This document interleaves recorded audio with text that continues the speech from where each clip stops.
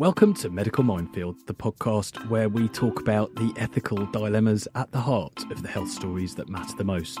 I'm Barney Calman. And I'm Ethan Ennals, sitting in for Eve Simmons. And we're health journalists, which means we spend our lives asking tough questions to top experts so you don't have to. This week we are talking about vaccine injury. 18 months on from the first jab, what do we know about side effects? As always, we'd like to know what you think. If you've got a question or have something to say, you can do so on Twitter using the hashtag #MedicalMinefield.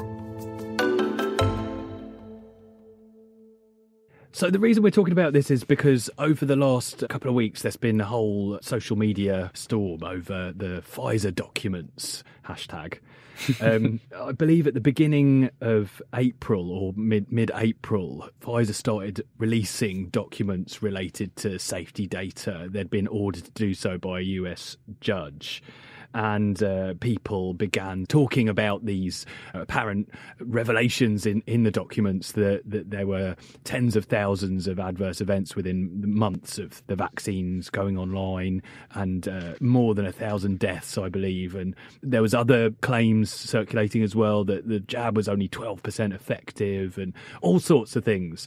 I mean, if you type vaccine injury, I hadn't until before this podcast, preparing for this podcast, if you type vaccine injury into any social media search engine, it's enough to give you nightmares. You know, you get pictures of rotting limbs and faces and people posting pictures of their heart scans that show the heart in some kind of mutant state. You know, it really is terrifying. And then when you read the, I suppose, mainstream media analyses of these kinds of claims, they call them false. They go through the claims and they have these barometers, fact-checking barometers, and it gets dismissed completely. But that's not true, is it? I think it's really fascinating. This all took off at the beginning of May when these Pfizer documents were picked up by a far-right Trump-supporting congresswoman in America called Marjorie Taylor Greene. Within a few hours of her tweeting it, it was one of the most trending topics on Twitter.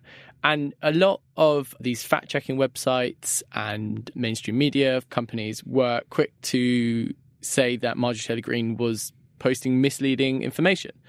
But in fact, the documents which she posted are genuine. The Pfizer documents do show that there were 158,000 adverse events around the world after people had their vaccine.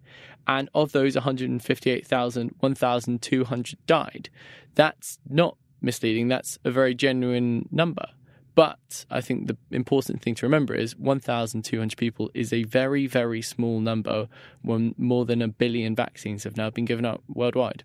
But calling it false doesn't really help the case, does it? Because it makes it look like something's being covered up. No, it adds fuel to the fire. As many people say, you're either very pro-vaccine, you're very anti-vaccine, and the people who are very anti-vaccine see these claims and then they see the so-called trusted media attempting to shut them down. I mean, we know Twitter and Facebook often flag stuff as misinformation. Well, it happened to us. Eve Simmons' piece on analysing the COVID deaths and mistakes made on COVID death certificates caused a huge storm on Twitter because they branded this misinformation when it was absolutely not. It was, it was just totally. a fact. And I think a lot of people believe that these media companies are too trigger happy with the warnings, that they don't want to have serious conversations about vaccine side effects, which sadly do happen. And we've obviously gone 18 months now where we've learned that the vaccines are primarily very safe and very effective. But now, increasingly, I think it's important that we start talking about the fact that for many people, that wasn't the case. But until now, it's been quite difficult to have that conversation because, you know, we all want to promote this vaccine, which has allowed us to move on from the pandemic. But there are some tricky questions to be had, and it's not helpful to shut down people and saying they're misleading. Absolutely. I mean, you know, we talk about 1 in a million side effects, but it's no good when you're that 1 in a million. If you are the 1 in a million who gets a blood clot after having the jab and ends up almost dying and disabled or whatever it is, being told that it's rare isn't going to really help. Yeah, totally. And I remember when the AstraZeneca blood clot debacle was taking place, when we saw more and more people coming forwards with these blood clots in the brain. I mean, one example was a BBC News reporter, Lisa Shaw, who presented on BBC Radio Newcastle. She was only 44, perfectly healthy, and suffered a brain hemorrhage as a result of the AstraZeneca vaccine and died within days. And it's tragic, and it's also very difficult to talk about and very uncomfortable for a lot of people. And it really shouldn't be. I mean, last week I got a bit of flack on Twitter. I was writing about supposed side effects from a drug given to people with a condition called cystic fibrosis. And a group of patients had approached me saying that they'd been suffering psychiatric problems, that they'd been suffering depression. They'd never had depression before. They started taking this medicine and had developed terrible depression. Some of them had had suicidal thoughts. I was told of one case where someone attempted suicide after taking this medicine. Doctors hadn't warned them about it. They had no idea this could be a problem. The drug company won't admit that it's a side effect because it wasn't seen in the clinical trials, which only featured a few hundred people. So it's perhaps some parallels could be drawn. I was criticised for casting doubt on a drug that was so life-saving. It was expected that people who would once died at 35 will now live into old age because of this medicine. And saying something negative about it was seen as almost heretical. And someone was essentially accusing me of having blood on my hands, that I could be encouraging someone not to take it who might have saved their life. And I suppose it's a similar thing. But the patients who approached me were desperate for their stories to be heard because, their lives had been changed, not for the better. And until the drug companies actually sit up and take notice, and until, I suppose, the health service sits up and take notice in these kinds of situations, people aren't warned and people aren't prepared for the fact that things can go wrong.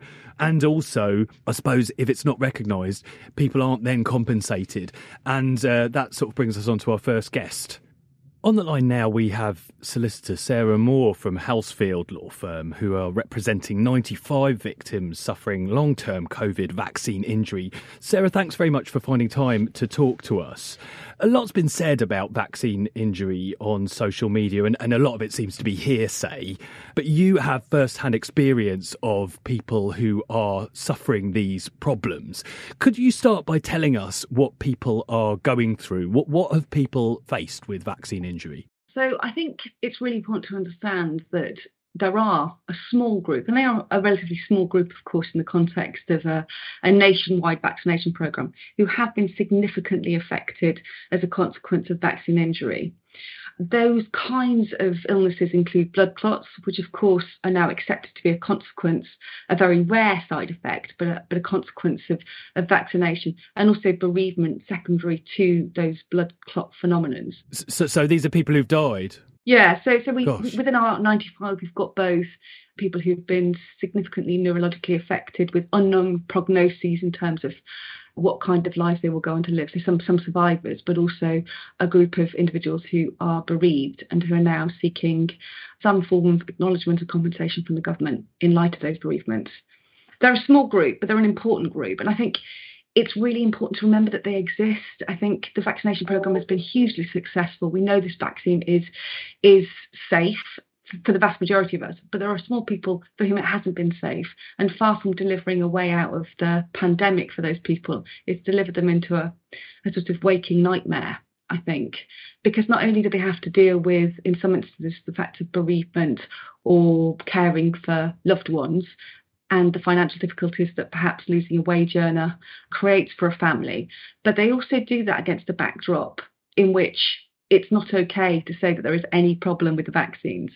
And they're very mindful of that. I think they feel guilty. They feel like a dirty secret almost, because understandably, in rolling out the vaccine, there's been a big encouragement of vaccine confidence, and that's absolutely right. We know the vaccine is safe for the majority, but for some it hasn't been, and there's been nobody who's been willing really to hear their stories, to acknowledge them and to help them to date. Sarah, would you be able to give us a brief example of one of these families affected? Yeah, absolutely. So of the 95 families, there include lots of young families. One family in particular, the husband, who was a gentleman in his early 40s, went for vaccination like we all did. It was the AstraZeneca vaccine. He unfortunately had a very significant reaction about 10 days after vaccination and was diagnosed eventually with vaccine-induced thrombocytic thrombocytopenia, so the blood clot that we were talking about.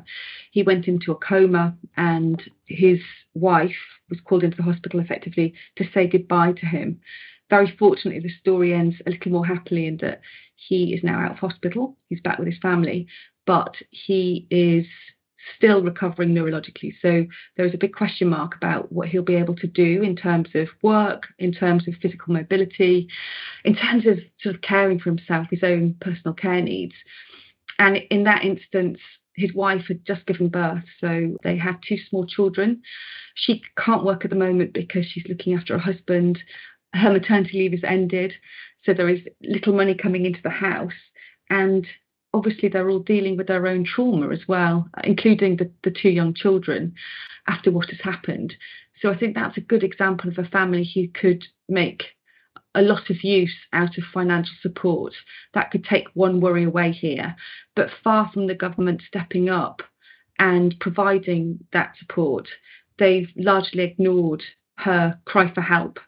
In fact, it's worse, I suppose, in some ways, in that in that particular instance, we wrote to Boris Johnson last August, and he acknowledged the case. He said that she was not just a statistic, that this was a really important issue, and his government would respond. It's now May, and we've had no response. So he did worse than just ignoring, I suppose. He raised an expectation that they would help, and they haven't. And she continues to lobby, as does everybody else in our group, for the government to listen to them, and they haven't done that. Is the family in question still supportive of the vaccine campaign? Do they regret it now, or do they still think they did the right thing, going out and get the jab in the first place? Yeah, I think they're supportive of the fact of the vaccination campaign. You know, they recognise logically, rationally, that that's the right thing for everyone to do. In their own personal case, clearly they regret him having it, or him having it without access perhaps to more information which could have enabled them to make a decision around this. They also recognise that in some instances it's just unlucky. But what they do severely regret is the fact that we don't have a government that is willing to assist them in their time of need. And I think that's what they find truly unforgivable. And the fact that, you know, that the case hasn't really been acknowledged, no one's been there to support them. And that seems desperately sorry situation to be in, given that they did what we were all asked to do, which was to get vaccinated. Sarah, can I ask, has it been difficult for them to, or have they been required, has there been a very high bar in proving that it was the vaccine that caused their problems? Have they been dismissed? Have they been listened to? What's the story? So I think that's a good question. In terms of those who have been bereaved, the majority of them in our group are now in receipt of death certificates. So on those death certificates, it states categorically that those deaths are a consequence of vaccination. They're secondary to vaccination. So they have, from a legal point of view, proof of causation. For those who've suffered the vaccine-induced thrombocytic thrombocytopenia, or CVST, the blood clots that we were talking about, they have medical reports that indicate that connection of their injury to the vaccine is proven in their cases as well. And what we know about VIT, CVST, which presents after vaccination, is it's very idiopathic. So it's a symptom set that is specifically linked with the vaccine. So again, I don't think we're in difficulties there in terms of establishing causation. So from a medical point of view, I think where you've got a death certificate or you've got this specific symptom presentation, you don't have an issue in terms of evidencing cause and effect. However, you do when it comes to applying to the government's vaccine damage payment scheme, which is what our group have been trying to do now for the last 18 months or so, with no success. And how's that gone? Yeah, so no success, I think, is a succinct way to put it. So the vaccine damage payment scheme, set up in 1979. The point of that scheme is to enable people, or to provide somewhere for people to go in these very rare instances where there are adverse consequences of vaccines. The state is there to say, look, you did the right thing, you stepped up, you had your vaccination, you were really unlucky and we will help to support you financially. But the problem with the existing scheme is that it's antiquated and it's not fit for purpose. And in terms of the logistics around the current scheme, it cannot cope with the amount of people that have applied for compensation or for financial acknowledgement under the scheme. So nobody has been paid out yet. Some people have now been waiting a year or just over a year, and nobody has received any money, despite the fact that these are people with death certificates confirming that the deaths of their loved ones are secondary to vaccination. So it's quite difficult to understand what further evidence the scheme would need. But I think this goes back to how the scheme's structured as well. So what it requires is for you to show that you've got 60% disablement in order to qualify for the scheme. It also puts a cap on the amount of money that is paid out by the scheme at £120,000. So it's actually a very high bar to get access to what is a very low amount of money, certainly in sort of legal or personal injury terms, because you'd expect really in a case where somebody is significantly neurologically harmed that you would be looking at compensation perhaps in the millions of pounds, because that compensation is intended to ensure that the family are not put in a worse situation than they would have been had it not been for the injury. So it takes account of loss of earnings, loss of pension, ongoing care needs. And when you put that figure against £120,000, you begin to see that that's a very inadequate sum of money. But not even that has been paid out. In contrast to other jurisdictions where we know people have already started to receive financial support from their governments, unfortunately not in the UK. Now, you're representing 95 cases, but if you look at yellow card data, and there was a lot said on social media recently about, many thousands of adverse events linked to the vaccine. Are there many more out there that haven't come forward yet? I mean, how does that marry up? Because you say it's very rare, but there is this fear out there that, in fact, the adverse events, the side effects are way more common than we're being led to believe. Yeah, I think so. So the thing to remember about the yellow card scheme is that it's self-reporting. So doctors can lodge yellow cards, but also anybody, you and I, can lodge yellow cards as well. So some people will be reporting headaches, cold-like symptoms, relatively minor symptoms as a consequence of vaccination, and they will all add up into the tallies of figures of people who are reporting problems. So it's subjective. Actually, if you look at the yellow card data, it is broken down into categories of illness, but some of those illnesses will be quite low level, and not all of them will be confirmed by doctors either. So yellow cards in themselves are not evidence of causation in any way. They are just people who are quite rightly alerting the MHRA to a possible problem. Whereas our group, we've done a lot of work with them over the last year. As I say, many of them are in receipt of death certificates or do have medical reports which show causation. So R95 is certainly within the most serious of cases. And there will be more cases out there. But I think people have found it very difficult to navigate their way through this problem. Lots of them have got additional care needs as a consequence of injury or are dealing with grief. And we're still emerging from this lockdown world in which it was impossible to get anyone to talk to you. So I think that has also made people perhaps slower to come forward. And also an overall worry about adding to the risk of vaccine hesitancy. We know that the vaccines are a really important weapon in our armoury against COVID. So nobody wants to be sending an anti-vax sentiment. It's really important that we maintain confidence in the vaccines. However, in my view, part of doing that is to have a vaccine damage payment scheme which is fit for purpose, which gives people the confidence that if in the very unlikely event something does go wrong, there is a scheme that sits behind that which will enable people to access financial assistance. And at the moment, that doesn't exist.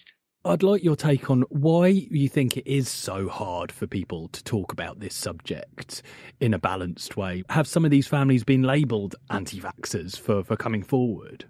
Oh, yeah, absolutely. So we've all seen the shift, haven't we, through the pandemic. There was a point at which you couldn't mention vaccines at all. And then actually there's been a movement in the discourse a little bit. So some people have been willing to acknowledge that there are these very rare instances, and they are rare, these problems. But I think what we've all felt is that there's been a very binary discourse around this. So vaccines are either all good or all bad. Well, that doesn't make sense. Even a paracetamol has a side effect. If you roll out a vaccine across the whole population, there are going to be a small proportion of people logically, rationally, who are going to have a problem with that. But I think there has been this really fierce binary discourse, which you're either pro-vax or anti-vax. So some of our group have posted things on Facebook, mapping the journey that they've been through with their loved ones or sort of talking about their grief. And they've had those Facebook posts immediately taken down, presumably because they trigger an algorithm which flags it as anti-vax. And so they're not even being able to grieve or to talk about their circumstances in a normal way for fear of getting this anti-vax label. And nobody wants to be in that category. Perhaps a small group of people do, but not our group. They recognise their own situation is a minority situation. And I'd say probably the message is they're not anti-vax, but they are pro-fairness. And with a vaccination campaign, there's this kind of social contract, I think, which sits behind it. We step up, we will do the right thing to protect ourselves and to protect the rest of society. But as part of that equation, the government ought to protect those very few who don't have a good experience as a consequence of the vaccine. And that's the bit that's missing here. So we're lobbying very hard to get the government to take this issue seriously. And we've had some success. You'll know that the COVID-19 public inquiry is due to take place at the beginning of next year, and they've had the terms of reference out for consultation. We had lobbied very hard to ensure that vaccine consequences and the fact of this scheme that doesn't work very well was part of the inquiry.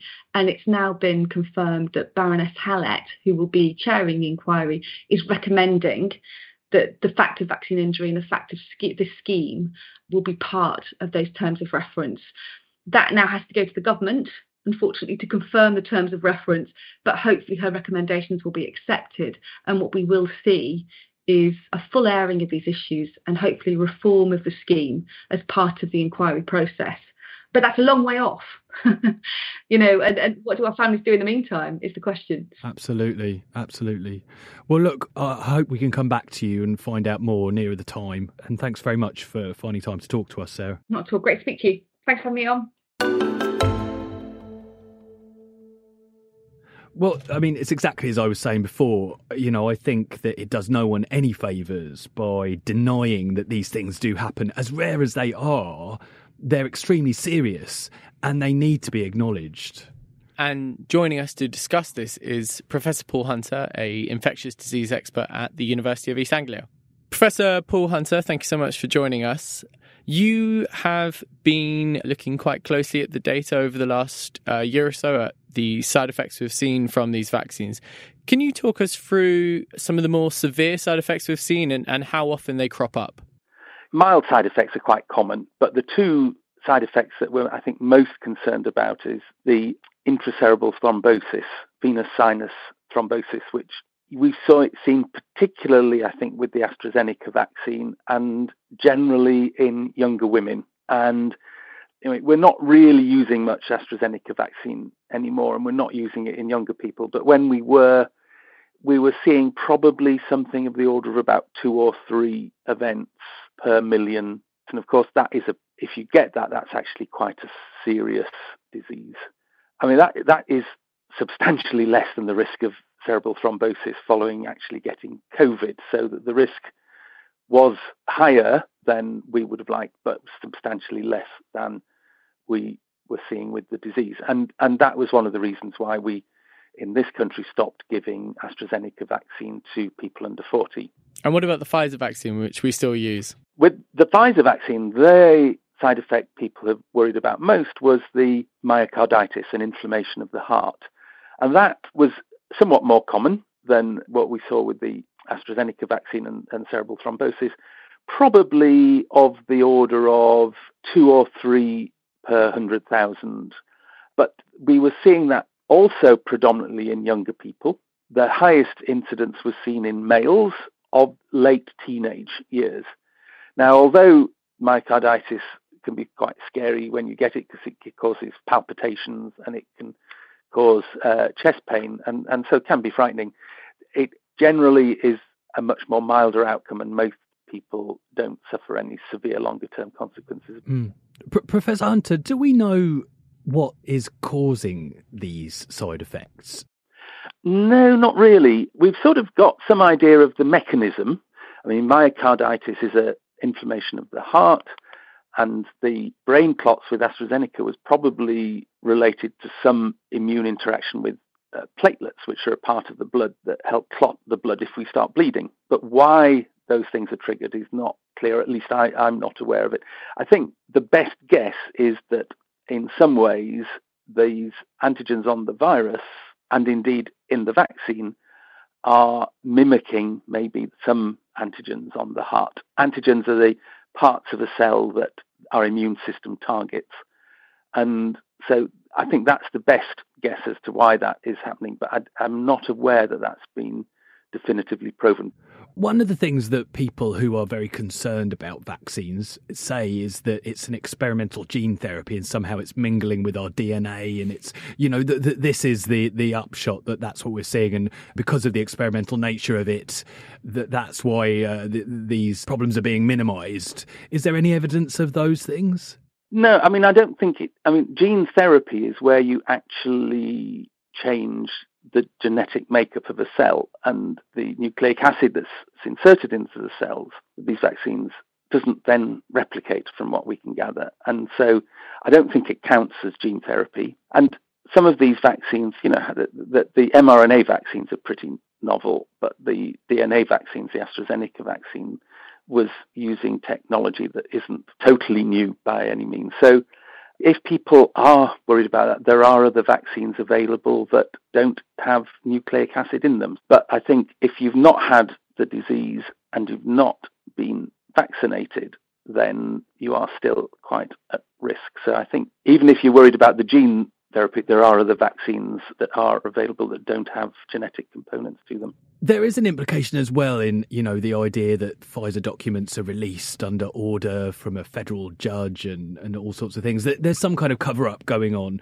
It sounds like you've looked very closely at the subject of side effects from the vaccine. Yeah, certainly at the time that when we were rolling the vaccine out, there was a lot of concern about the more serious side effects. And indeed, we were seeing, particularly with the sort of the intracerebral thrombosis, and some quite severe side effects, but very, very rare, 1 in 2 or 3 per million level. But, nothing in life is always perfectly without risk. And the issue is always, well, are the risks of doing nothing much more severe than the risks of actually doing something? And in the vaccine case, I think all of the evidence collected over the last 2 years of how this has rolled out has been these vaccines have saved literally millions of lives around the world. Do you think, Professor Hunter, that this is still a delicate subject, even amongst scientists, talking about rare side effects?